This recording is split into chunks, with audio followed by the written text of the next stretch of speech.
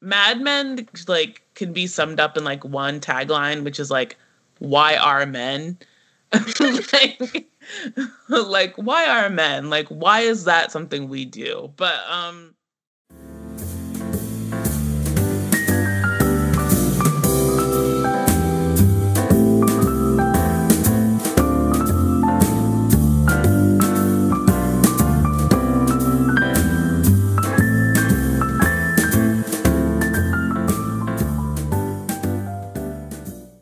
hello everyone, this is Alex. And this is Em. Welcome to the latest episode of The Good, the Bad, the Basic. This is the podcast for TV lovers, movie buffs, and binge watchers of all ages. On this podcast, we'll be discussing what we loved, what we hated, and what's just a bit problematic about the TV and movies that we're addicted to, and do a bit of rewriting where necessary. For much more exclusive content, become a show producer on Patreon and get access to after-the-episode outtakes, curated playlists, movie reviews, music video retrospectives, and so much more. Join the GBB family at patreon.com/goodbadbasic. Today, we premiere the 9th season of The Good, the Bad, the Basic, historical dramas. This season, Alex and I will be taking a deep dive into some of the most successful and compelling historical dramas to have ever been televised. We'll be discussing the writing, acting, direction, cinematography, and of course, the accuracy, or lack thereof, of the period attire. We're debuting our 9th season with none other than the most successful historical television drama of all time and one of the most groundbreaking series to ever air on any network, AMC's Mad Men. Mad Men, short for Madison Men, is a series about a group of advertisers working for the Sterling Cooper advertising agency on Madison Avenue in Manhattan, New York. At the series' debut, we're placed in the year 1960 and quickly in the life of the protagonist, Don Draper, a savvy advertising executive and shameless womanizer. Over the course of a decade, we see how Don and his colleagues, associates, and lovers evolve to be better or worse people. How did Mad Men manage to take such an eventful time in history and such a seemingly unglamorous line of work, reduce it into individual stories, and turn it into television gold? Stay tuned.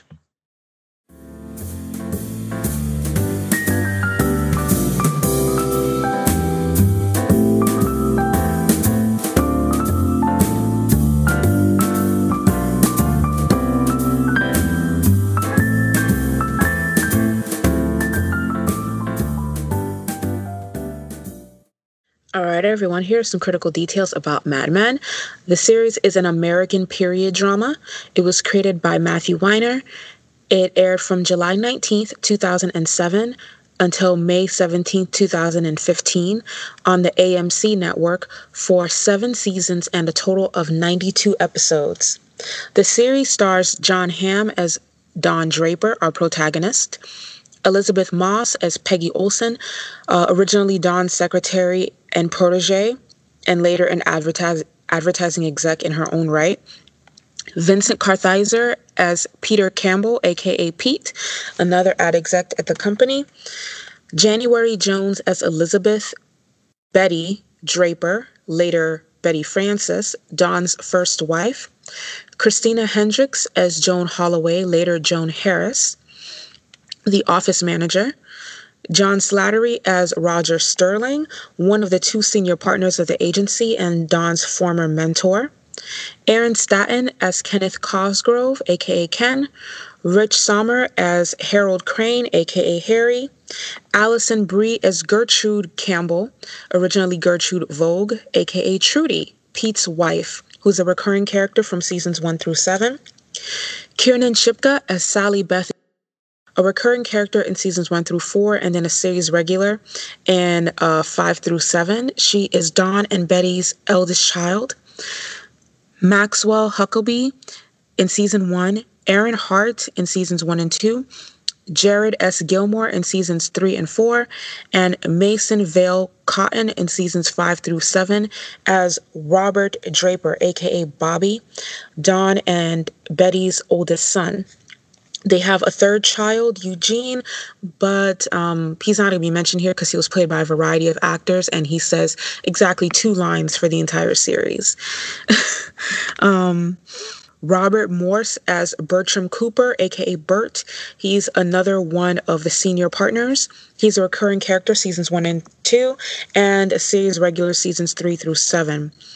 Jared Harris as Lane Price, a recurring character in season 3 and a series regular seasons 4 and 5.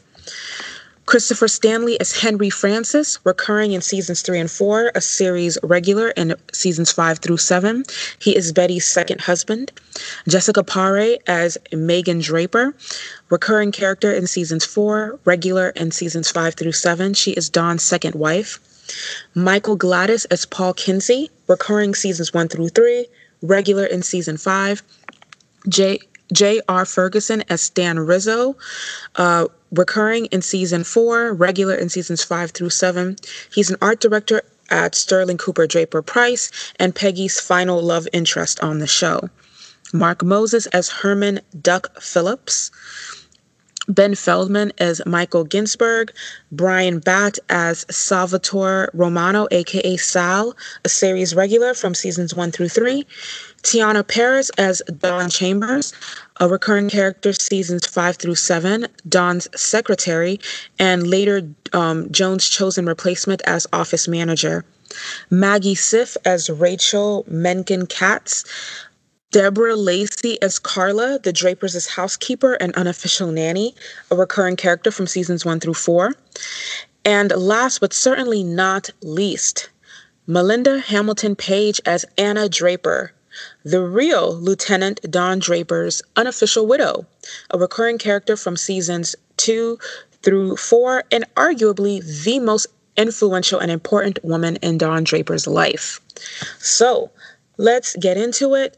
First season, 13 episodes. I'm such a fan of these brief episodes. No fillers, no bullshit. Let's get into it. So before I know, I do want to put this in a bit of cultural context because Mad Men has been off the air now for so the first episode premiered 13 years ago, and so much of the television landscape has changed since then. Because it is an important pop cultural artifact. The story goes, like all great Hollywood stories, is that so Matthew Weiner, the creator, was somebody who had been in LA as a writer for he's said something close to 30 to 40 years or 30 over 25 years or something. Had never sold a show, was broke still, was working as sort of on the lower tiers of the business and the system, and just it could never happen. And then, of course, all the stars aligned like they do, and Mad Men happened. And then it ended up, of course, being this humongous hit, right? Mm-hmm. So when the show premiered, it was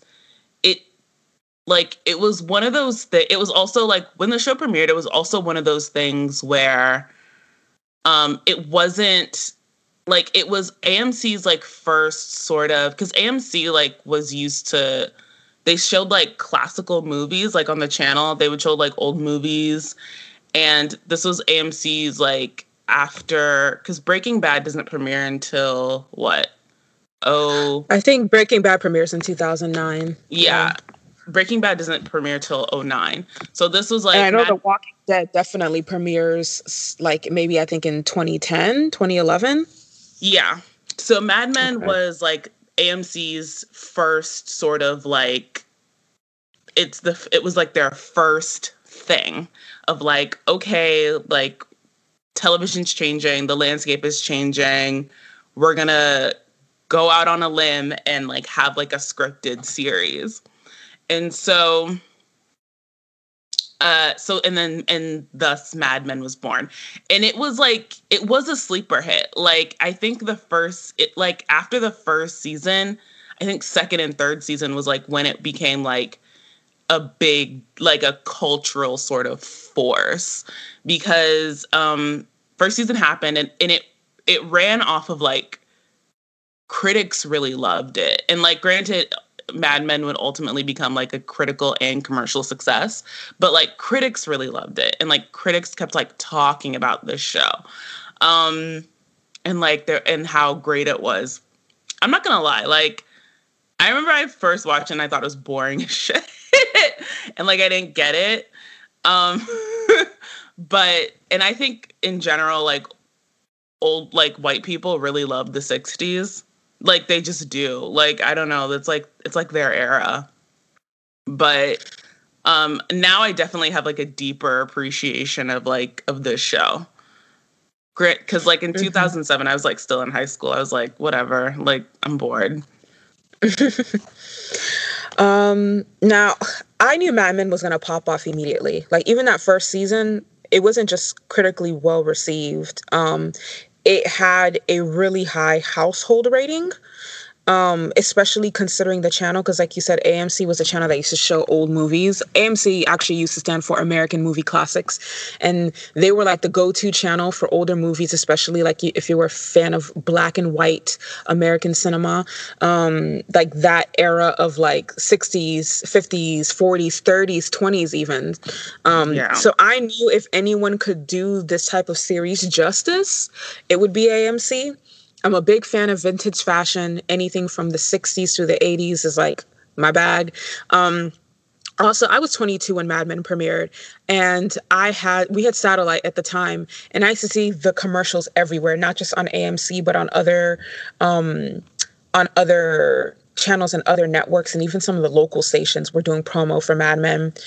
And I watched the first few episodes. I don't know why I fell off.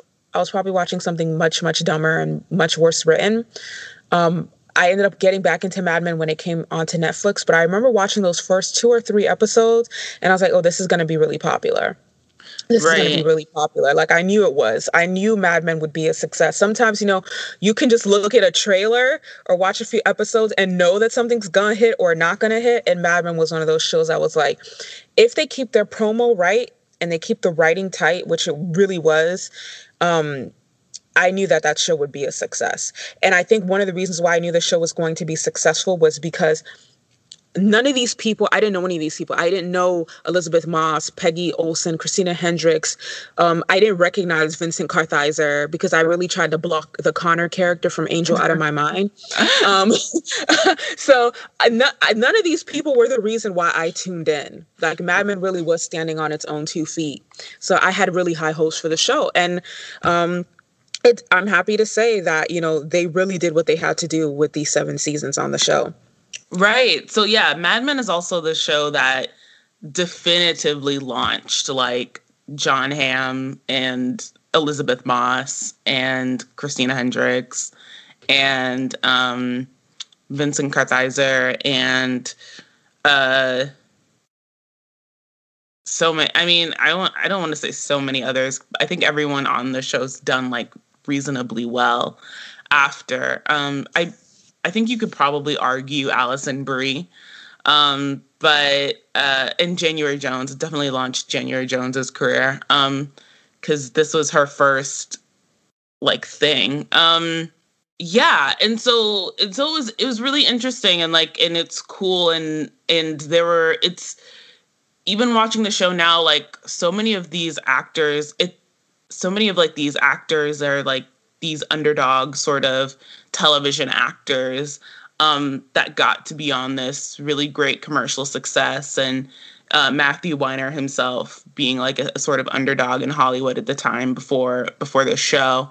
It's reflective of that. And like, I think I enjoy, I think that aspect of it. 'Cause now a show like Mad Men would sort of probably like be gobbled up like by like big names just because of how everything is now. It's cool for like the moment in time that it came in. It's cool to see. Let's get into this first season. Right. Again, I say this all the time, but the pilot is what's going to make or break you, especially since we've discussed, there was no big household name. None of these people were household names when at the show's debut, right? So this pilot had to hit even harder than any pilot had ever hit. And And I feel like it really did that. We got to know our core cast, the people who would be with us from seasons 1 through 7, their personalities and their working relationships, as well as their personal relationships, fairly quickly, but in a way that doesn't feel rushed or doesn't feel forced. We meet Don Draper, who's like an advertising executive at Sterling Cooper. We meet Roger Sterling. He's one of the founding partner's sons, and he's a senior partner. We meet Peggy Olson, who is Don's new secretary. We meet Joan, who's the office manager. We learn we learn about the junior accounts manager, Pete Campbell, who is engaged to Trudy. We meet Roger's wife, Mona. We meet all of the key players. This first season starts on the precipice of the 1960 presidential election. They're also working with Lucky Strike cigarettes. And this is right in the era where more and more information was coming out that cigarettes were harmful, this, that, and the third. And we get to see who these people are very quickly. Very quickly in season 1, we see Don cheating on his wife with an artist named Midge Daniels. And it's painted very unambiguously that this is not his first dalliance. This is not his first infidelity. This is just what he is. This is who he is. Don's wife, Betty, is dealing with numbness and pain in her hands. And her hands actually go numb when she's driving, and she crashes the family car. And so Don finally allows her to see a therapist. Like a lot of people at that time, especially a lot of men, he was anti-mental health treatment. But then we see, just another way that Don violates his wife and his wife's trust. He goes behind her back and has her therapist report to him everything Betty says in their supposedly private sessions. Right. It's a huge violation. It's setting like the tone and like setting like what like sort of that era was, and like how much husbands had sort of control over their wives. Absolutely. And as the series progresses, we see that infidelities aside, Don actually isn't as bad as most of the husbands of that time were even on the show, which is what's really frightening, right? That this would be considered not that bad because there's so much worse out there at the time. Right. And like we definitely see the like the gamut of men and stuff that do that. Yeah. Now, another show would have dragged this on forever and kept this in the periphery and hinted at it forever. But Mad Men doesn't do that. We learn in season 1 that Don Draper is a fraud in the most literal legal definition of the word. He was a soldier who was drafted to fight in Korea, and he was his superior was a Lieutenant Donald Draper. There was an explosion where they were stationed, and he was injured, and Lieutenant Draper was killed. And he switched their dog tags and essentially took over Lieutenant Donald Draper's identity in order to leave the war and cultivate a better life for himself with this man's pedigree. And that's what he did. We meet his Dick Whitman's brother, Andy, this season. Andy, who had seen him on the train when he dropped Don Draper's body back to his home. And Andy was telling their parents, I see Dick on the train. And Andy had known all these years that his brother was alive, and being told that his brother was dead, I'm pretty sure was one of the reasons why he fell into alcoholism, right? Your brother's body supposedly in the box, but you're seeing him standing right there on that train platform. Like, I would feel some type of way. But Andy never gave up on the idea that Dick was still alive, and he finds him. He finds him in season 1 playing this lie of Don Draper, and he just wants his brother back. But Don's like, no, I have a new life, and there's no room for you in it. And he gives his brother $5,000 to leave and never come back. $5,000 in 1960 is like a smooth 80, 90,000 today. Yeah, it's a lot of money. So much money.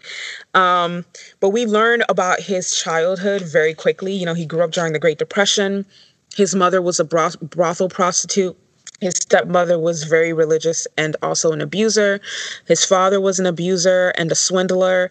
He has like a really bad relationship with his parents. He didn't know his mother because Don was born a twin, and he had a twin sister who died while his mother was giving birth, and his mom died shortly after giving birth to that sister.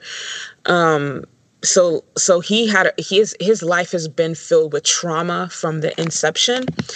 And it's not that we don't understand Don's situation, right? I think we can understand the desperation behind him doing what he did. But clearly, he can't keep up this act without sacrificing the part of himself that's still good.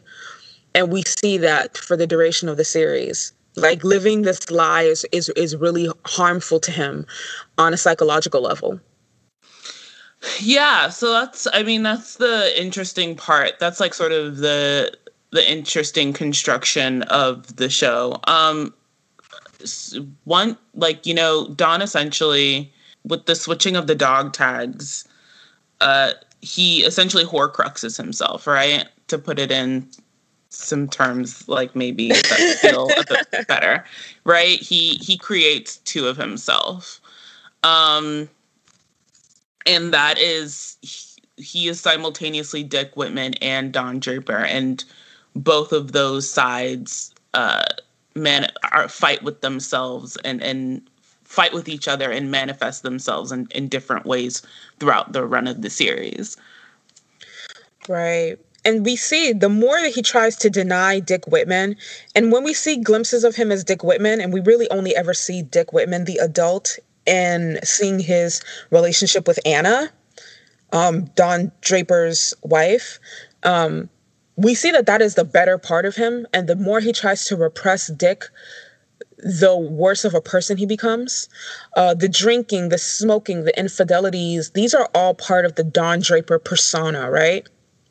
Well, I actually do think Dick shows up in more places beyond Anna. I do think Dick is present in other sort of in glimpses and spaces in time throughout the run. But yeah. Oh, yeah. No, that's true. What you're saying is completely true. I just mean that it's only with Anna where not only does Dick show up, but that he is like verbally Dick, right? If that makes sense. Like, even when we see Dick show up in other times, people still think they're talking to Don, if that makes sense. Right, yeah. And that's another part of the show. Like, the acting is really from the acting from John Hamm is really quite masterful. As well as the writing is really masterful to sort of illuminate that part or that idea. For me, especially in this first season where we're just starting off, we don't know these characters and we don't really know these actors. I feel Mad Men is a testament to one of my theories that people do their best work when they're hungry. Like, nobody knows us. This has to hit. Like, Matthew Weiner's been trying to get a hit for who knows how long. Right. These people have been trying to get a hit for who knows how long. Mortgages due, credit card payments are due, right? And you can see that passion and that drive and everything. Everything that was put out was quality. And I'm not trying to throw shade, but I just don't see this level of quality coming through from someone who's already a household name. Because the character, Don Draper himself, is someone who exists very much in a space of wanting people to think well of him and seeking approval. And then when you're that actor who knows that you have to impress people with this performance to keep your career alive, that only makes that character so much more profound, at least in my opinion. So let's talk about besides the flashbacks of Don's life, let's get into more of what happens in season 1. Peggy has a one-night stand with Pete the evening of his bachelor party, right before he marries Trudy. And what's super interesting about this is that Peggy ends up pregnant. And no one in the office, including Peggy herself, seems to know except Joan. Joan looks at Peggy, and it's very clear that she knows Peggy is pregnant. But Peggy doesn't know. Nobody in the office knows. Everybody just thinks Peggy's getting fat. Right. Peggy as a character starts off as a secretary. She's specifically Dawn's secretary. And that this is something that happens. This doesn't happen in the pilot, right? It happens somewhere. No, that happens in season 1, but not in the pilot, no. So throughout the course of and this is like, and she gets pregnant after she becomes like, after they sort of like tap her to be a copywriter, right? Yeah. She's kind of like Don's protege at this point, because she starts off as a secretary, as you said, and he sees a talent in her. And the interesting thing about Don is, and I think this is 100% from the way that he was raised as, for lack of a better term, poor white trash. He's definitely willing to give chances to people. And we even seen his relationship with his wife, Betty, that he's incredibly generous while she can be a bit stingy. Yeah. We see this pretty often. So he sees this talent in Peggy, and she becomes something of his protege. And you and I have talked about this, like how on a lesser show, Don would have been in relationships with Peggy, or in relationships particularly with Joan. But that actually never happens on Mad Men, which I thought was really, really brilliant. When Peggy does turn up pregnant, and no one realizes that she's pregnant, even Peggy herself, I think it speaks volumes about the era and how we view women. I honestly think that a lot of the men in the office didn't think Peggy was attractive enough to get a man to get her pregnant. And Peggy herself, trying to prove herself, was probably too consumed with her work to notice that she was, probably hadn't had a period in X amount of months, right? Because she's really trying to make this happen for herself and move up from being a secretary. We really, really get to know these people and their motivations and their ambitions really, really well. And this first season culminates with Peggy going to the hospital with stomach pain and being told that she's pregnant and she's currently in labor. Like, imagine finding out you're pregnant as you're in labor. I've seen that episode on TLC. Yeah. Oh, yeah, like I didn't know I was pregnant. Wasn't that a whole series? Yeah, it's like a whole show. It was most of it was just like white girls who like were cheerleaders and stuff being like, I didn't know I was pregnant. But this happened to her, and when she has baby, she refuses to hold the baby and she gives it up for adoption, because Peggy's very clear at this point about what she wants. She wants this career. She does not want to be a single mom. She doesn't want to be a stay-at-home mom. She doesn't want to derail her opportunities. And she doesn't want to have this baby by a man who at this point is married. Pete and Trudy are married by now. Right. After the fact, there's this, I think in the same season, there's a flashback. There's a flashback of Dawn, because Dawn gets her from the hospital. And it's one of those rare moments that we see Dick Whitman, right? Peggy's just had this baby, and Dawn, knows, and because, like I said, he's there to take her home, but he says, this doesn't have to define you. You can shut this out and it can be something that's never happened. All you have to do is he essentially, like I said, he teaches her how to Horcrux herself.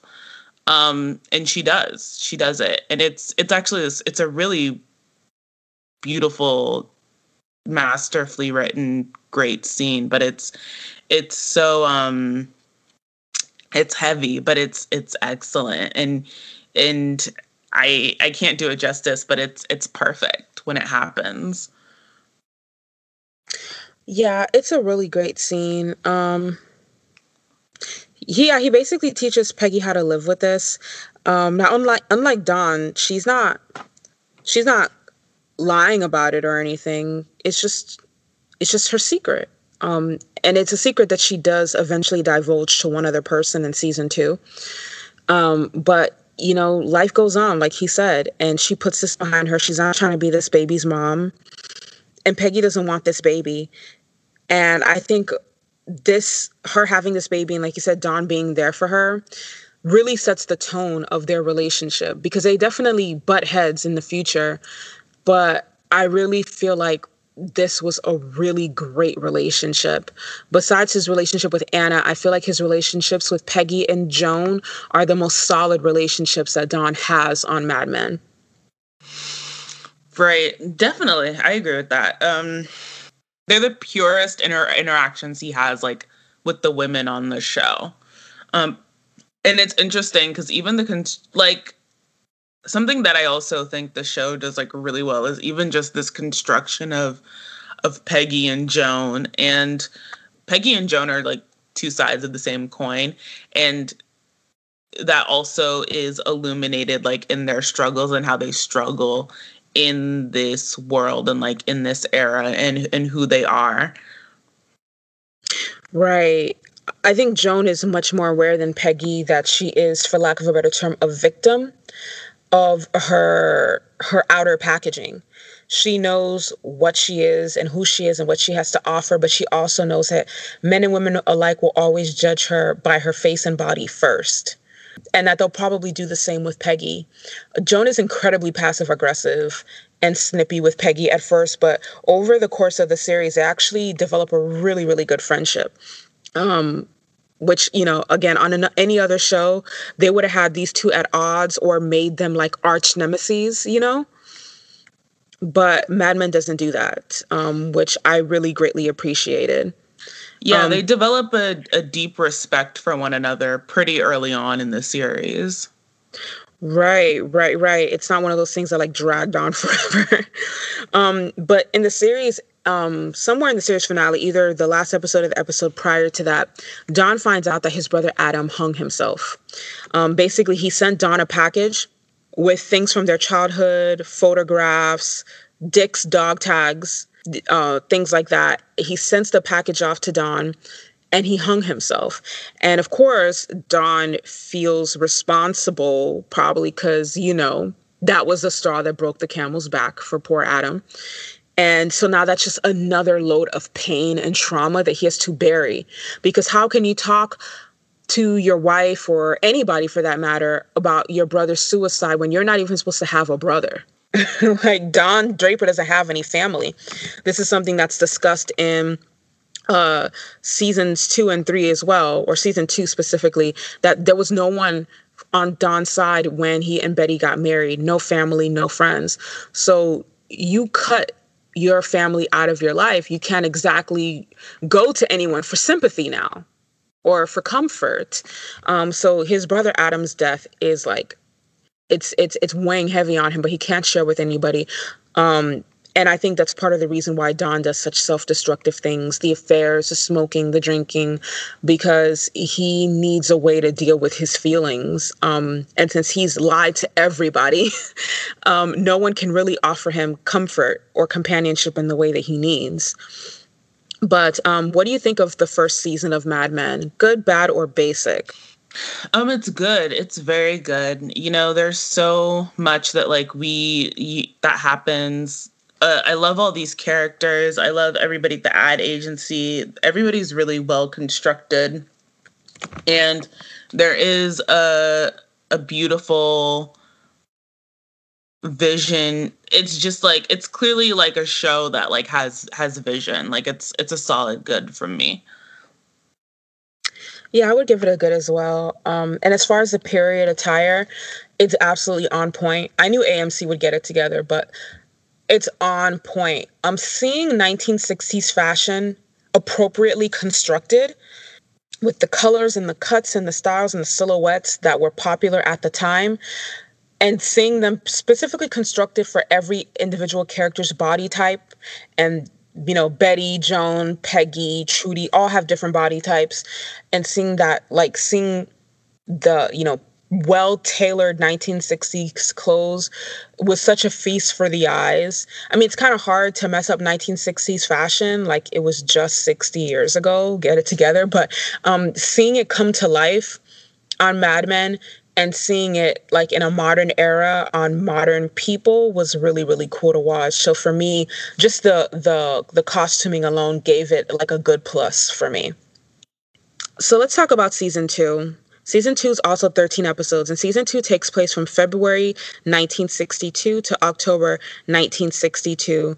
So it's taking place almost, well, like about 15 months from the closing of the last season. It opens on Valentine's Day, and last season, Betty had found out that Don and her therapist were conspiring against her and had left the home, and he'd come home to an empty house. So 15 months later, Peggy's back at work. Only Don knows about her pregnancy. Her family thinks that he was the father because he was the only non-family member to come see her at the hospital. And meanwhile, Pete and his wife Trudy are having trouble conceiving, and she wants to consider adoption, but he absolutely refuses. Right. That's where we sort of kick it off. Season two is great. Like we said, season 1 is all about, and like, so we know that Don's been like cheating on Betty with like with so many different women. But season 2 is when there's like a client at Sterling Cooper, and the client is like these like potato chips, and then there's this like famous comedian at the time, and Don starts having an affair with the famous comedian's wife, and then the comedian is like really obsessed with Betty. And the comedian basically tells Betty that like Don's been sleeping with his wife, and that's when Betty like sort of really finds out, and that Don's been cheating on her, and their marriage fractures further. Right. I think partially because he was always good enough to make sure to keep his infidelities in the city, right? Or as one-offs, or, you know, vacation expenditures, whatever. She didn't really know that Don had been cheating. We, the audience, knew from how easily he cheated on her with Midge in season 1 that he'd probably done this many times before. But this season, he cheats on her with that client's wife. The comedian is Jimmy, and his wife is Bobby. And I'm pretty sure Jimmy told Betty in the hopes that Betty would have a revenge affair with him, to be honest with you. Yeah, because I got that vibe. He's obsessed with her in like a really creepy way. Like, it's not in a way that's like normal. It's definitely like in a way of like, I wanna like fuck you. And poor Betty like is just sort of like having to she just has to deal with it because that's the era. Like it's the vibe. Like she just kind of has to deal with it. Right. It's a mess. Betty finds out, and the thing is, Betty, you know, the thing with the therapist was obviously a huge violation.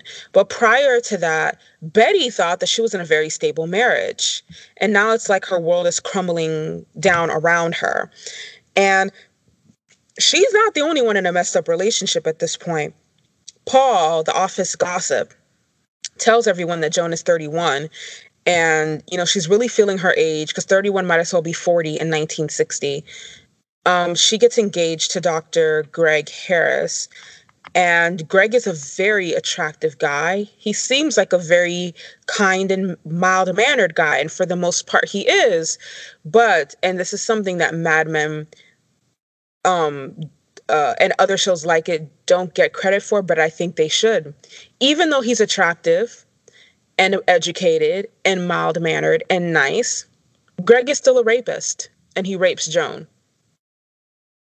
And you can be all those things and still be a rapist. Right. So, this is like when they're dating. So, yeah, they're dating, and Greg is like a very insecure person, and it's tragic. What makes it particularly tragic is Joan is somebody who is she's struggling to, she's doing the things that like she's supposed to do even though she doesn't quite want them, but she knows like it's expected of her as a woman, and so she's trying to find her way. I think not necessarily survival, but trying to find a way to be like happy with what's happening, and it's tragic, and it's just it sucks because, and it sucks in particular because earlier in the season, Joan essentially tries to do what Peggy does and sort of flip her position. With the advent of television, you know, Harry, who's like somebody who works at the firm, basically dubs himself as like a media department head. And Joan, and it's this and it's so it guts me when I watch it, but basically Harry can't like keep up with like the scripts, because the whole thing, like part of his job as like since he just gave himself this brand new position that like that didn't really exist before, part of his job is to read all the scripts like that of all the television shows that are airing, and then basically like circle and figure out where they can do like product placement essentially within the television show, and then like at the commercial break. And so it's a lot of work, and so Joan does it, and Joan is like really good at it, and Joan like basically has this like glimmer of hope that she'll be able to like flip her sort of situation and finally like utilize her brain in like a really real way that she's always sort of had, and they take it away from her. They and she does the job and she does it really well, and then they take it away from her once they hire like this other random guy. And it sucks because she even has to like, once they hire this new guy, she has to teach him how to do the job that she's already been doing. We hate it. And we hate it. And it's so devastating. And but it's an example of just sort of, and nobody thinks to let Joan have the job because like everybody just sees her in this very tunnel vision specific way. Yeah. And so when she gets with Greg, that's what makes it even more tragic. It's like she understands that she can be more, but she's still sort of doing this, but she's trying to, I guess, do the thing that's expected of her, hoping that maybe she'll be able to do the thing that's more. It's, you know, she's stuck. It's a catch-22, and she's stuck between this rock and a hard place, but it's just the way it is, and it's just devastating to see. Right. Her getting with Greg was absolutely this, well, they don't appreciate me for my brain, so I might as well cash in on my other assets, right? Right, but I mean, she doesn't even cash in, but she doesn't even cash in with the right person, because like we haven't talked about that yet. Like, she doesn't, because like, so by now as the audience, like, we know that Joan and Roger have been having this like extended affair. Roger, who is like the big like account manager at Sterling Cooper, like, I mean, he, like Roger Sterling, his name is on the door, and Roger's like incredibly wealthy, like incredibly wealthy, and Joan never like cashes in on it. She and I get why, but at the same time I'm like, why not? Like, get that man to like give you some coin, girl. Like, what are you doing? Like, and then she misses the boat because then Roger ends up marrying his secretary, Jane. Yeah. Jane starts off as like Don's secretary, and then like she's like all of 20 years old, and then Roger scoops her up and wifes her.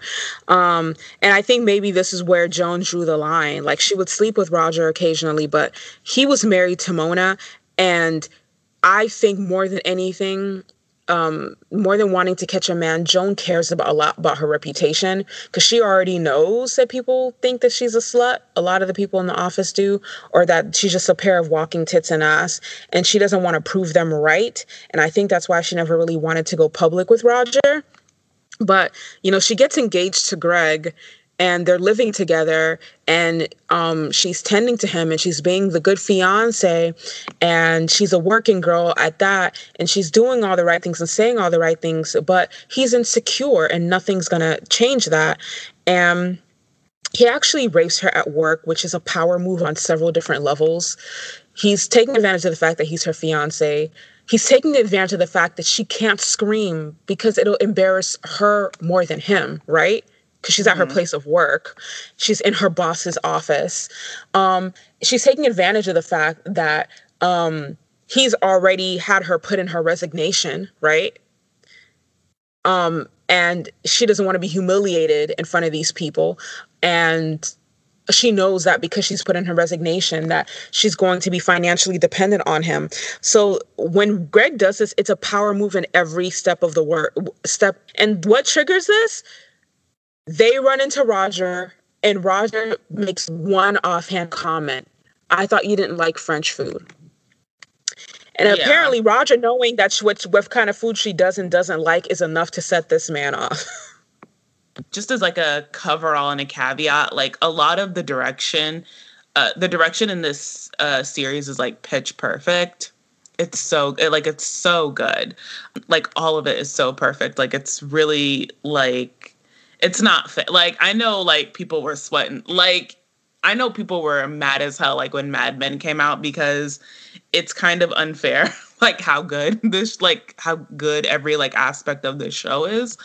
But speaking to, like, the scene itself, like, it's also directed really quite masterfully, because, like, it's directed in the way that, like, when you see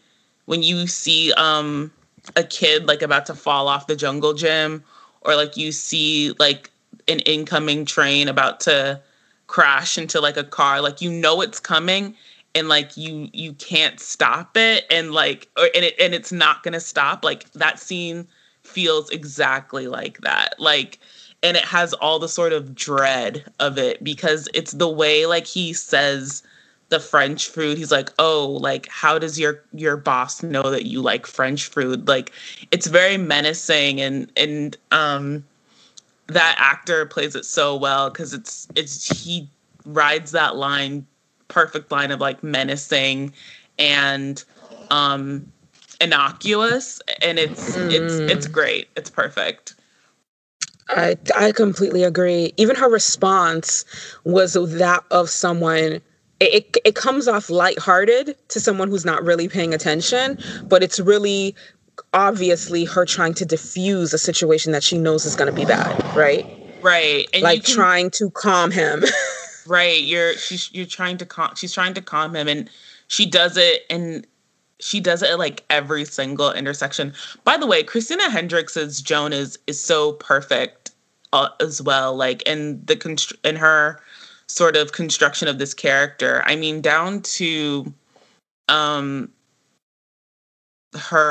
way she talks, like it doesn't escape me that Christina Hendricks sort of puts on this like Marilyn Monroe adjacent type voice. She sort of talks like that throughout the run of the show, and it's sort of like the icing on the cake to like the Joan character, and like just like the way she walks, and like the acting is Christina Hendricks in this role is just like really, really great. She deserved all her Emmys and her Emmy nominations that she got for it. So shout out to you, girl. She really did do that. The Joan character, all of the women on the show, now that I think about it, probably not Trudy, but definitely the Joans, the Peggys, the Bettys are very soft-spoken, which I also thought was great direction, because that was a sign of the times. It was considered unladylike to speak loudly and raise your voice especially with men. Like the thing, like, and you'll see this with the Peggy character most often. Her male counterparts are belittling to her or trying to dismiss her, and her tone will actually become softer and sweeter as she's trying to get her point across. Like, she doesn't like slam things down and start yelling at them. Right. And another, I think, great point, and this like might just in another great sort of aspect is like over the course of the seasons, like it'll change each season.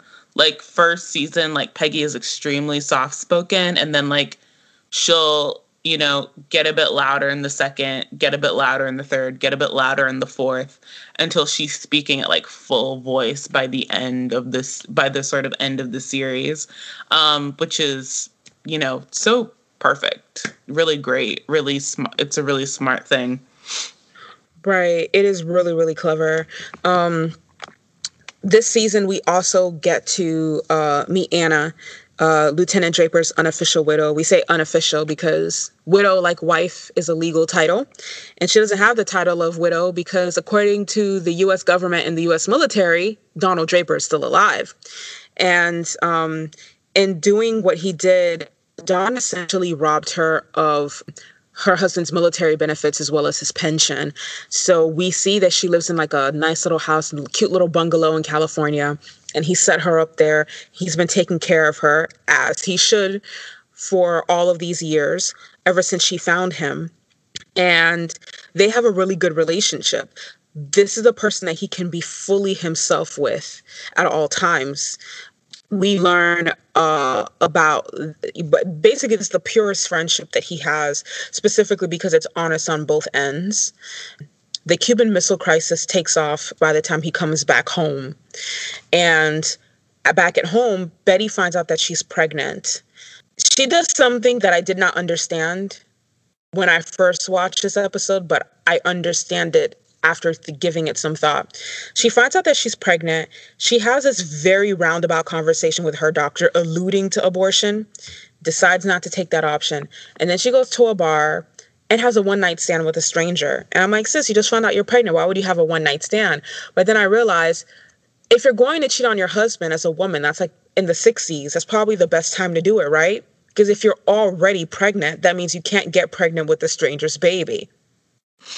Right. And I was so happy for her when she took that revenge sex, though. I was like, yes, girl, you better get that. Like, you better do that. You better let that man know that you have options. I mean, if she was really trying to get revenge, she's like at least 50 people short. So, still. Let's be honest. Listen. And listen, I think when Betty finds out, though, it's so sad. Like, it's so tragic when Betty finds out that Don cheated on her, because like Betty's like Betty just did everything she was told she was supposed to do, and that man still cheated. And then like it's also tragic because like Betty really loves Don for like whatever reason. Like she really does love him. And there's a scene that is so like I mean, it's so sad. Like she's going through his stuff. She's trying to find proof. Like she's trying to find proof that he cheated. And she can't find anything because it's Don and he's covered his tracks so well. And he comes home and he finds her going through his stuff, and she's on the floor and she's just like so broken and exasperated because, by the way, this is when he's still sort of like gaslighting the shit out of her. And he's like, I've never cheated on you. I don't know what you're talking about. And she's crumpled up on the floor and she's like, why are you doing this to me? I would never do this to you. Like, don't do this. And I'm just like, oh, Betty, no. It's so sad. I feel for Betty. I feel a lot of like things for Betty. I empathize with her deeply. Right. Oh, Betty. I have to remind myself that she doesn't see the Don that we see. She doesn't see the philander. She doesn't see the person that drinks too much. She always only drinks in moderation in her presence, right? She doesn't see the scheming and the lies. She sees the considerate husband, the considerate father, the good provider, the person who's always so proud of her and always wants to show her off. That's what she sees, right? I get why she loves Don, because up until, this season, he'd been lying to her so effectively for so long. Right, that's true. He does. He's very good at like lying to her. And you know what? That's a good point that you bring up. Like you're right. Like she only knows the version of Don that like is so proud to show her off. Like, you know what I mean? And in her mind, like I can see why she like equates that, like the fact that he loves to show her off. Like she equates that with love, even though that's not really what it is. Right. And he's not like the other husbands on the show, like Greg. He's the kind of husband who likes when other people look at his wife and other people compliment his wife. He doesn't feel put off by it. He feels so proud to be with her, to say that she is his wife. And, when she falls asleep with a cigarette lit, he puts it out. When she falls asleep with a wine glass in her hand, he takes it away from her and tucks her in. When she wants to decorate the house, he lets her do whatever she wants. When they're dealing with their kids, he always listens to her opinion and her perspective. So it's one of those things I can easily understand why she's like, okay, well, I guess this is what love is. This is what a marriage is. And she really had the rug pulled out from under her hard. Right. And I think when you consider Betty, when we meet Betty's family, and they just look good together. And I think this is something that it matters now. People don't verbalize it as much, but they look like they belong together. Another couple that I can say this about are Pete and Trudy. Especially in that third season when they go to Roger's party and they're dancing together and Pete and Trudy are cutting a rug, right? Mm-hmm. They just look like such a perfect fit. She just looks like the type of woman he would be with. And we know that matters a lot to Don in cultivating this persona of the perfect man with the perfect wife and the perfect life, right? Like he cares a lot about what people think about the woman on his arm. And that's a problem. He wants his cake and eat it too. Rachel Katz is a woman who we meet in first season. Mm-hmm. Yeah, Rachel is someone who we meet in first season, who is the owner and operator of her family's department store, and they don't like each other at first, but she is somebody who would ideally be like a really, like I guess now in modern times would be a great partner for Don. Like she's ambitious, she's very smart, she has her own stuff going on.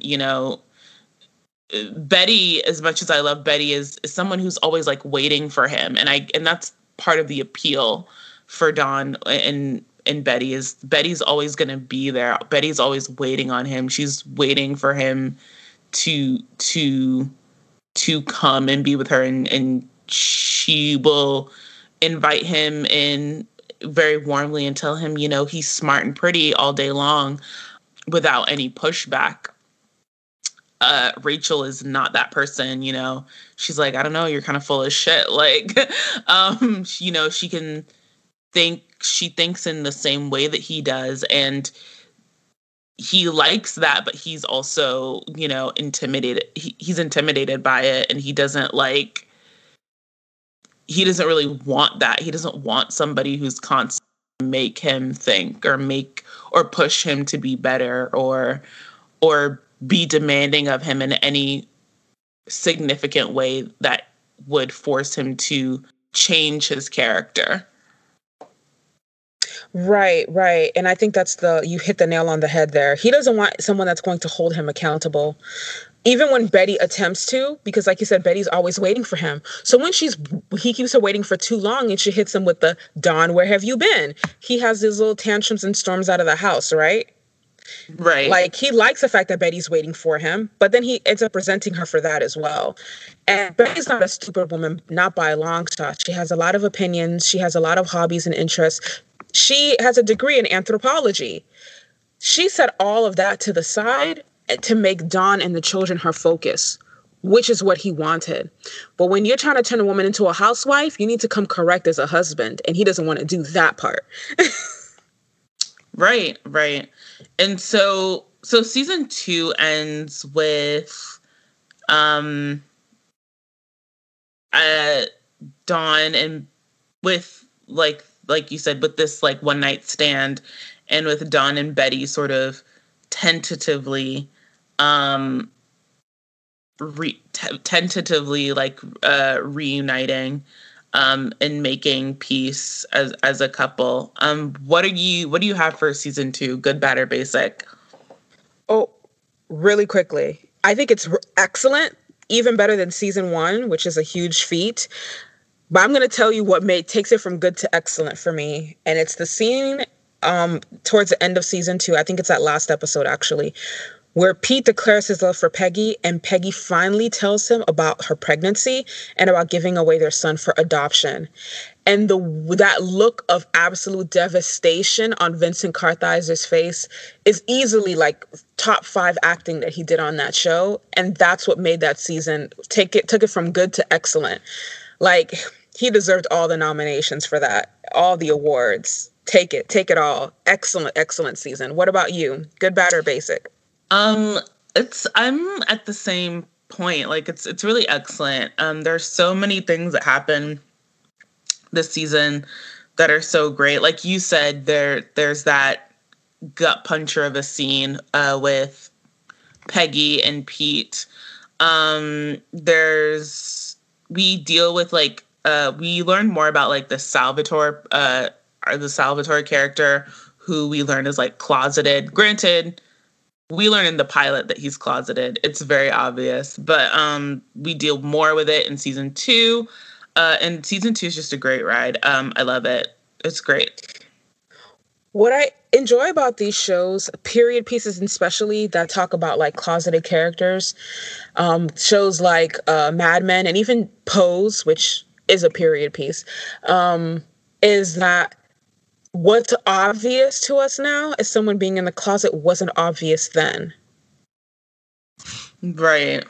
No, exactly. I agree. I mean, it's because it's wild. Like, he's like, because Salvatore, he's like an illustrator. And when there's like a part where he brings up this, like, he illustrates like this ad for, I think, Lucky Strike. And the ad is of like a man who's half dressed, like lounging on a hammock. And he tells Dawn, he's like, oh, my neighbor, quote unquote, my neighbor posed for that. He posed for me. And I'm like, sir, why are you volunteering this information? It's crazy how all these repressed feelings are presenting in his work. I mean, right? And I think that's the point, and that's sort of like the brilliance of this show and the subtlety of it. But season 3, let's go. Season 3, all right. This season opens from April 1963 to December 1963. So it takes off about 6 months from where the last season left off. And this is where this season we fully delve into Sal's sexual orientation. Now, Sal is married, by the way, obviously, to a woman. It's the 60s. Yes, his wife. Oh my God, I feel so bad for her. We hate it. No one deserves to be a beard without their consent. I'm gonna just say that. Don and Sal go to Baltimore on a business trip. Now, the interesting thing about Sal is they don't showcase him in the way that a lot of gay male characters have been showcased in other forms of media, which I think is a good thing. I think this show really did him justice in that regard. He's not that like closeted gay guy who's like super aggressive with other men in private. Every single interaction Sal has with another man, they are pursuing him. Even this bellboy. they're in the hotel, and this bellboy comes to fix his air conditioning and like literally pushes up on him hard. And they're in Sal's room, and Don is in his room with a flight attendant, and a fire alarm is pulled. And as he and the flight attendant are walking down the fire escape, he sees Sal and this bellboy getting dressed in the room as he tries to call Sal out to get out of his room. And he sees Sal sees him. It's very obvious what's going on. But Don, to his credit, doesn't bring it up again. Instead, he brings up the ad for what they're working on, London fog raincoats. And the ad tagline is "Limit your exposure," which is obviously a double entendre and his way of telling Sal, don't let this shit get out. Right. It's very clever. Also, shout out to one thing that I will give Don credit for is like Don is the king of like minding his own fucking business. We love it. We love it. Listen, when you got that many secrets, you can't be putting other people on blast. Like, Don is just like, I'm gonna mind my own fucking business. Like, that shit is like not, like, if it has nothing to do with me, like, I'm not in that. Like, I don't care. And I really respect that, because had it been anybody else, like Sal would have been outed and then kicked out. And we see it because season 3 is when the show really starts to lean into the sort of great change and upheaval that I think is the hallmark of the 60s, and why I think so many people always gravitate to this period in U.S. history, because there's so much going on. And the ad agency ends up inadvertently is hiring like newer, younger copywriters.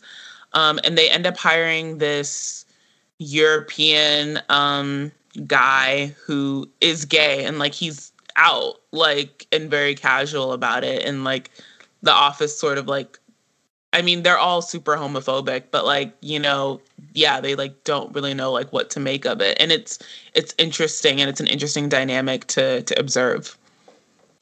Absolutely. And, you know, if you're going to get busted by anyone, let it be Don Draper, because nobody in that office can hold water.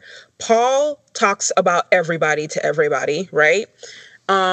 We know Pete would have put him on blast, because Pete found out about Don's identity in season 1 and tried to blackmail him by taking this information to Bert Cooper, remember? I was about to say, like, have you met Pete? Like, right? Pete would absolutely sell you out in a heartbeat, even if he had nothing to gain from it. I believe, like, that's just the type of person he is, because he's deeply insecure himself. Right.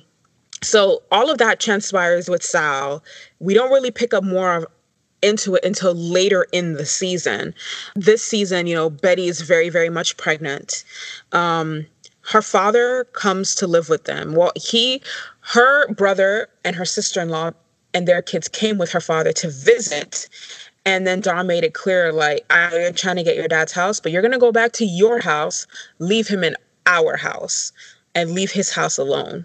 So her father, Eugene, came to stay to live, basically. And he and Sally developed a really, really great relationship. Right. Her father basically he's had some strokes. He's had a lot of mini strokes, and he's not well. And it's actually really great, because it's the first time, it's when we really get to see like Betty's family dynamic and her family, and everybody's sort of like in denial about how sick her father is, except Betty. And he's very sick. He's deteriorating mentally. There's a part where he mistakes, I think, Betty for his wife, and tries to like grope her because he's like really confused. So he does need someone. He basically can't like be on his own anymore. And he can't be with their mom because the mom is like, well, I think her mom's dead by now. Yeah. And the other wife, Gloria, she took off and left him to go to Boca Raton. So yeah. So he needs somebody to take care of him. Yeah, he's definitely a little bit loopy. but for the most part, his cognitive abilities are still there. And, they're living in the house, everything's fine, but he dies. And he dies a little while before Betty has her last son, which she names Eugene. Her naming the kid that is something that Don doesn't like, and that terrifies the daughter Sally, because according to Sally, he has his name, he sleeps in his room, he looks like him, and I'm sure when he starts talking, he's going to sound just like him. So Sally's actually really afraid of the baby, and Don always hated Betty's father, so he's not cool with his son having that man's name, but Betty's like, his name is Gene, that's the end of it, stop talking about it. And right. We love it. We love it.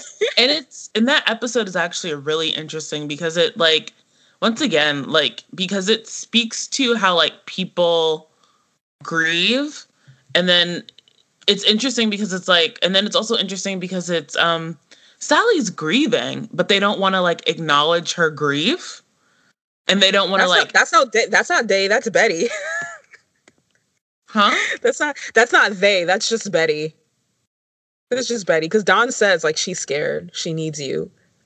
Right. And like, Betty's she's jealous of her baby brother. That's Betty's standpoint. Right, but it's like they don't recognize, or like she doesn't recognize that her daughter's like grieving. And like, I mean, and I think Don is like sympathetic, but he doesn't really quite get it either. He knows that she's scared, but like, I don't think Don quite makes the connection of like, oh, like they had a relationship, she's grieving, we need to help her grieve. I mean, both of them, because when they even talk about the funeral, they're like, well, no, the kids don't need to go to the funeral. But, like, they do, right? To say goodbye. And that's why you have that, like, really thoughty teacher who comes in. Like, and I mean, the thoughty teacher is the only one that brings it up. She's like, oh, they're grieving. And both Betty and Dawn are like, can you, like, stay out of our children's business? But she's right, even though she's a thought. Like, that's all I'm saying. Yo, Miss Suzanne Farrell has such a Jezebel spirit. We'll talk about it in a minute, but no, you're right. The children are grieving. And I mean, culturally, it depends on who you ask. Some people really are that way. Like, they're like, children shouldn't be in graveyards. Children shouldn't see death. Just tell the child that this person is dead and they're not going to see them again, and let that be that. Like, I remember back in Haiti, a lot of people didn't bring their kids to funerals, still don't. And it's considered bad luck to have children dress in mourning clothes, even. You don't do that. Like, so I can understand this idea of quote unquote trying to protect the child from this, but if they're already immersed in it, like Sally clearly is, you're gonna need more than just a few conversations. She needs her closure. So Sally's teacher, Miss Suzanne Farrell, is a Jezebel. We're going to talk about it in a minute. She essentially uses Eugene's death, the death of Sally's grandfather, as an in, and inappropriately calls the Draper's house to speak with Dawn and pour out all of her grief about her father passing, which is none of his business and is completely irrelevant to his daughter that she's a teacher for. Because Sally's grieving, because that's why Sally is acting out. No. I mean, what does the fact that your dad is dead, Miss Farrell, have to do with this? Oh, because I guess she's like, because like she can relate or something. I don't know. To me, it looked like she was just trying to quote unquote bond with Dawn, because she didn't call and say, what can I do to help Sally? She was just like, I'm so sorry about earlier. She said my dad died and I was projecting. And I'm like, how is this any of his business? And did he ask about this? And why are you calling this man's home? And would you be having a conversation of this nature if his wife picked up the phone, Miss Farrell? Right. Like, the whole thing was just like lines were crossed. And I know, especially in the 60s, a teacher understands the necessity of decorum. Then later, when he goes with his daughter on a weekend class trip to view the solar eclipse, he's just, being cordial. And Miss Farrell flat out accuses him of flirting with her when he's not even flirting with her. And we've seen Don Draper flirt. Ma'am. You know, So bless. she makes the conversation super uncomfortable until she finally she finally gets to a point where he is now pursuing her, offering her a ride when he sees her out running early in the morning, asking her to get coffee, this, that, and the third, and essentially allowing herself to be courted by trouble, because that is your student's father. Obviously, nothing good is going to come of this. Other than that, this season, we meet Lane Price because the company has been absorbed by a British company, and he's like the department head. Things are amazing. Things are spectacular. But two things coincide in a kind of hilarious way. Joan finds out after Greg tells her to give her leave that he's not good enough to be a surgeon in New York, and he either has to switch specialties, become a general practitioner, or practice surgery in Alabama. Um, and Lane finds out he's in India. Very same day, one of the secretaries runs over his replacement's foot with a John Deere tractor. The man loses his foot, and Lane gets to keep his job. Truly, tragic comedy of epic proportions. Yeah, when the guy gets his foot run over, it's I've never comedic, funny. It's perfect. Uh Well, let's talk about the ableism really, really quickly, because I feel like this was appropriate to the period, but I want to talk about why some things happened then that I don't think would happen now or wouldn't be legal to happen now. They bring in this young whippersnapper who has degrees from two major universities, like the London School of Economics and like it's not Oxford, but it's another really like important university. He's young, he's passionate, he's determined. Can do everything Lane does, but better. He loses his foot, and they're sitting in the hospital waiting room like he just died. And they're like, well, his career's over now. He can't walk. So I guess that's it. What? right. What? The man lost his foot, not his brains. Right. And it's interesting because it's like there is like it's crazy. But the season ends with him losing his foot, and then because like they're being absorbed by this British company, they actually at the last minute they like pull like a sort of, I don't know, coup thing, and they form Sterling Cooper Draper Price. Yeah. That's how season 3 ends. It's like it's Don, Roger, Peggy, Bert, Lane, and Joan. It's really, really great to see, because after this, like at her, this all happens at Joan's farewell party, by the way. She cries, and they think she's crying because of how kind they're being, but we know she's actually crying because she knows she still needs a job, and she really loves this job. But thanks to Greg, she can't be a stay-at-home wife and has to go get another job. We see her later in the season as the manager at a department store, right? Right. Until Sterling Cooper Draper Price is formed. This season, we meet Conrad Hilton, a man who clearly doesn't have any friends, and calls Don at all hours of day and night. He really takes a shine to Don and wants to give Don his business, but his lawyers aren't cool with it because Don doesn't have a contract with Sterling Cooper. And Bert Cooper finally pulls his trump card. He knows about Don's real identity, so essentially blackmails him into signing this contract in order to retain Conrad Hilton's business. We see two of our characters at their lowest points this season as well. Well, three of them. Don starts having an affair with the Jezebel teacher. Pete, under the pretense of helping, eventually coerces and essentially rapes their neighbor's au pair at the apartment building that he got in the city. That is so crazy. What I love about this show is that any other show, especially at this period, she would have kept that to herself, right? For fear. and he would have never gotten reprimanded for this, but she told her employers, and the man comes over to Pete's apartment, is like, yo, you're gonna leave my au pair alone, period. Don't talk to her, don't ever touch her ever again. Well, that's because, and like, because Pete is also just like a fucking idiot. Like, there are parts of Pete that I really identify with, but there are other parts of Pete that are like, you're a fucking idiot. And this is like one of them.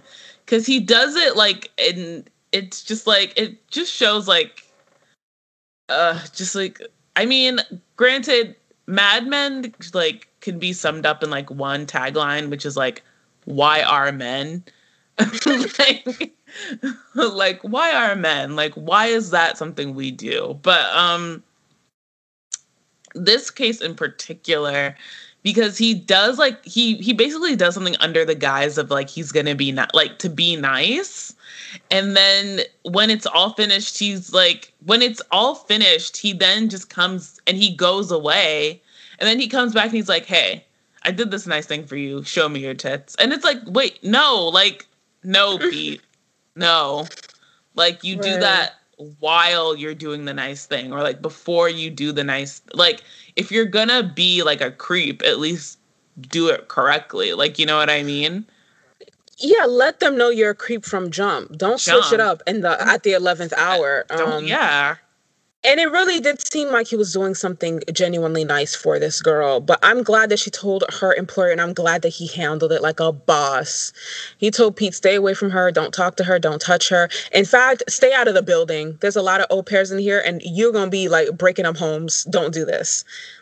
And honestly, just for her sake, I was so glad that the show handled it like this, because any other show would have just shown you Pete getting away with this, or thinking that he had gotten away with something, or that he had gotten over on somebody, right?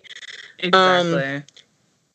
Another thing that happens, another low point for another character, is poor Sal. So Lee Garner Jr., the son of the owner of Lucky Strike, comes in to help with the Lucky Strike ad, and he makes a pass at Sal. Like I said, everybody be hitting on Sal. Sal leaves these men alone. He stays in his very, very closed closet. He doesn't invite anybody in. But these men keep hitting on Sal, and this time Sal is not interested. Like, he tells this man, like, no, I'm married. And this guy's like, so am I, whatever, blah, blah, blah. I think two really great things happened with this scene. We got to see that gay men can be victims of sexual harassment. I think too often on shows they portray gay men all as being attracted to every other gay man. Like, there's no discernment, if that makes sense. Every gay man wants to be with every other gay man. That's how they're portrayed a lot on film and television. And Sal telling this man no essentially cost him his job. Right. And it's we hate to see that. There's that. And then other things that happen in season 3. There's Roger and Jane host this garden party, and we get to see Roger, I guess, in like full blackface. That's interesting. I do think there's right. It's like, okay. And I will say that there is like there's lots of casual racism on the show. There's an episode where they like, I don't know if it's where Pete is like, oh, who left like the Chinamen in my office, and it's, I think, I don't know if it's not actual Asian people in there, or it's some of the executives or something have dressed up like Asian people or something. And then they do like the sort of racist, whatever that is supposed to depict Asian people. I will say, like, all the casual racism feels real. feels on point. Yeah. Feels honest. Yeah, I have to agree with that. I think if it's overwrought, then it can be a bit forced. But when you're dealing with white people in all white spaces, I feel like this is just this is like an appropriate amount of racism to be dealing with. Because, and I've said this before, I feel like for a lot of white people, racism is a bonding activity. Yeah, and especially they're racist and they assume that every other white person is as well. Yeah. And it works, and it's not, and even though like you have like later on in the season Pete like advocates for like marketing to African Americans for like like one of their clients. This is something that like you and I had like sort of briefly talked about, but like it's not because like Pete is suddenly like trying to be an ally. It's just that like he cares about money. Like right. His quest for like ambition and power and like and wealth has like momentarily overridden his racism, but it's still there.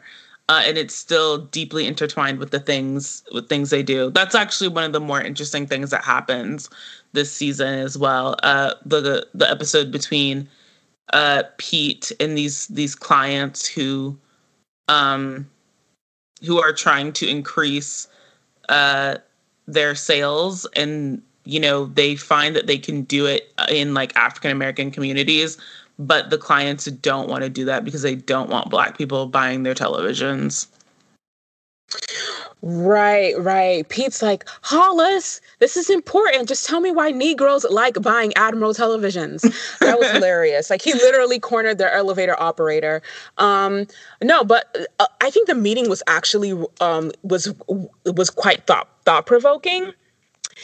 It wasn't necessary that they didn't want Negroes buying their TVs. They didn't want to advertise to Negroes because they didn't want their brand to be tainted by Negro buyers. Yeah, right? That's true. They didn't want their brand to be associated with Black people, which is something that still happens. Right. They're like, we will take your money. We just don't want to be associated with you, which is really, really disgusting.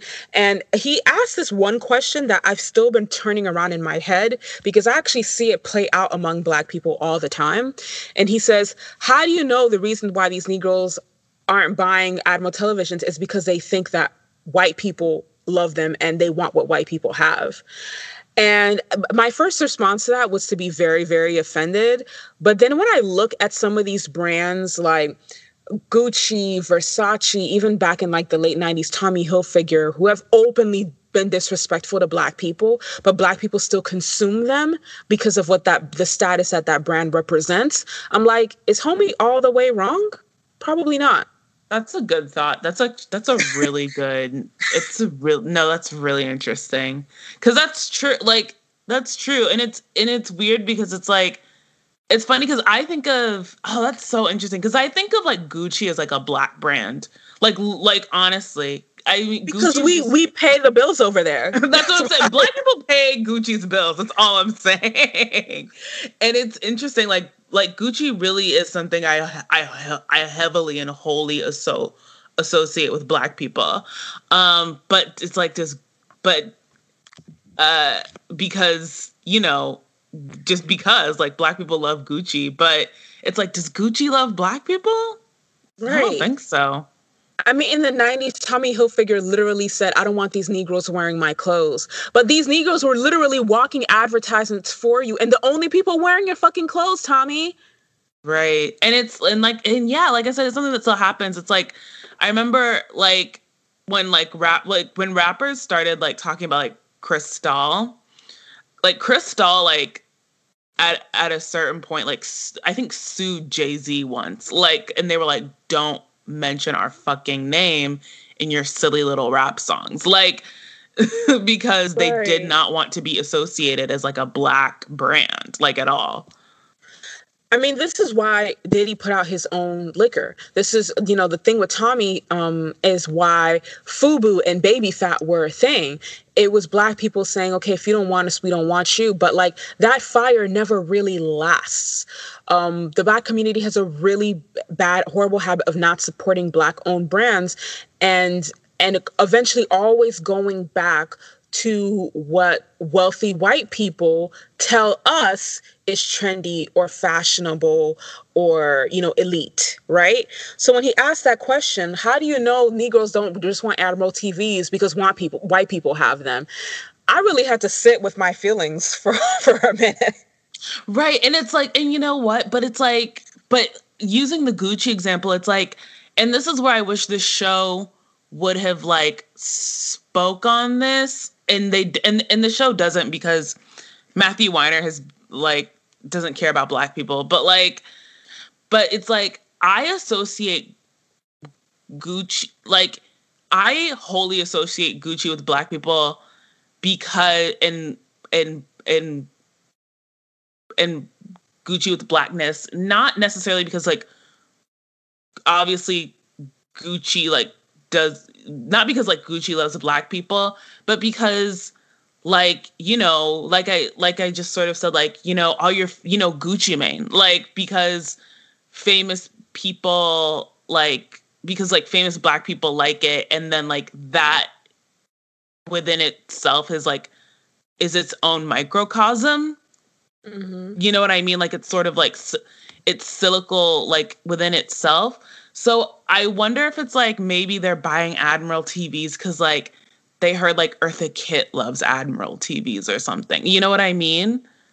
Right. And it could be a number of things, right? And the show never touches on that, obviously, because the show isn't like thinking like that. Because like I said, Matthew Weiner doesn't care about black people.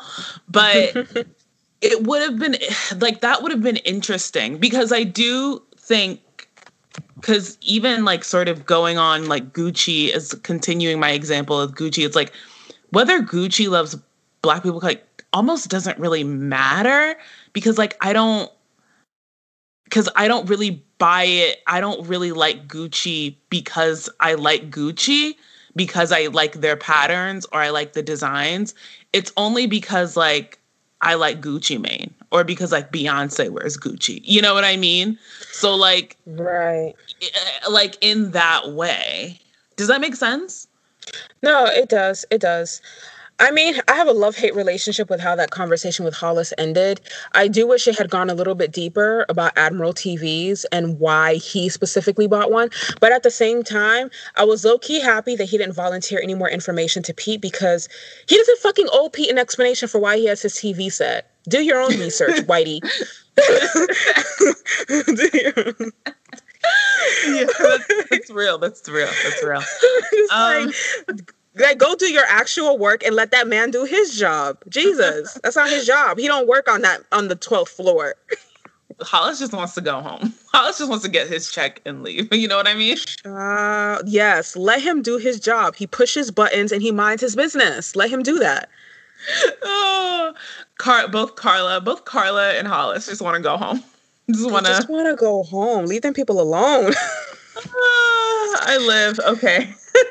But anyway. So this season, right before the employees' coup, Betty breaks into a desk drawer in Don's office den and finds out about his past, and he is forced to tell her the truth. I'm so glad they didn't drag this out any longer.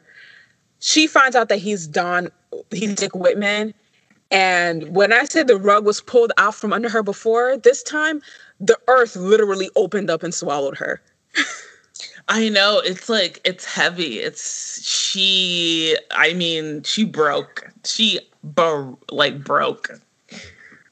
Poor Betty, who already has like a lot of anxiety and like sort of is an anxious personality, like this anxious and depressive personality. This like completely tore her apart. Like, how many L's is this going to have to take before you start doing right? Now we learn in season 3 that Dick and Anna had a really affable relationship, better than the relationship she had with the real Don, because as she said, he didn't really want her. He wanted her sister, who looks like her, but with two good legs. Anna has a bad leg because of childhood polio. And they have this really deep, meaningful relationship, and she knows all about his life and he knows all about hers.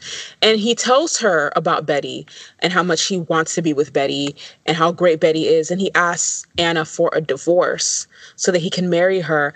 And Anna, to her credit, doesn't advise him to tell Betty the truth because she knows that that would just be in vain because he's not going to do it anyway.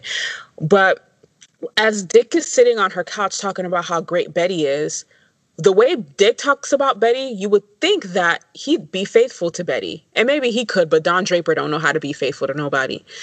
All the effort he had to go through to marry this woman, you'd think he'd do right by her, but he didn't. I mean, right, he didn't. And it doesn't happen. We hate it. Hate it. So much. But it's what happens. So season 3, where are you at? Good, bad, or basic? Season 3, I feel like emotionally took us in a darker place than the previous 2 seasons, but it was still very good. What about you? Same. I think I think this is like we said, season 3s are like, for shows are it. I think this is the strongest season. I feel like it hit me in all the good places just right.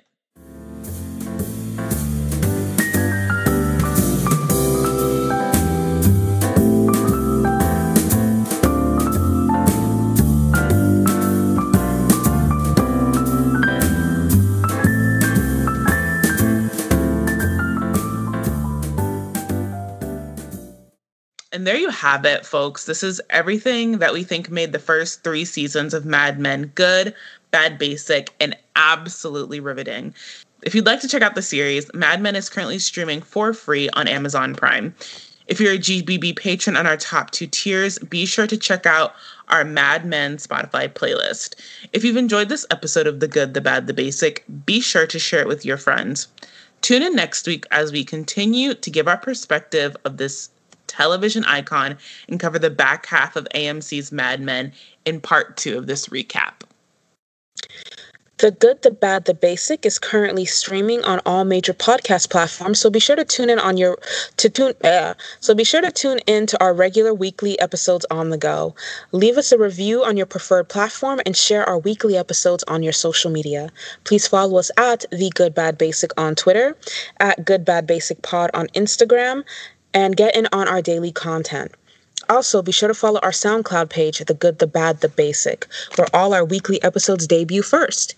If you love this sort of content and want more, become a show producer and patron on Patreon. You can find us at patreon.com/goodbadbasic. Your support allows us to keep bringing you our regular weekly episodes, as well as exclusive bonus material. Until next time, bye everyone!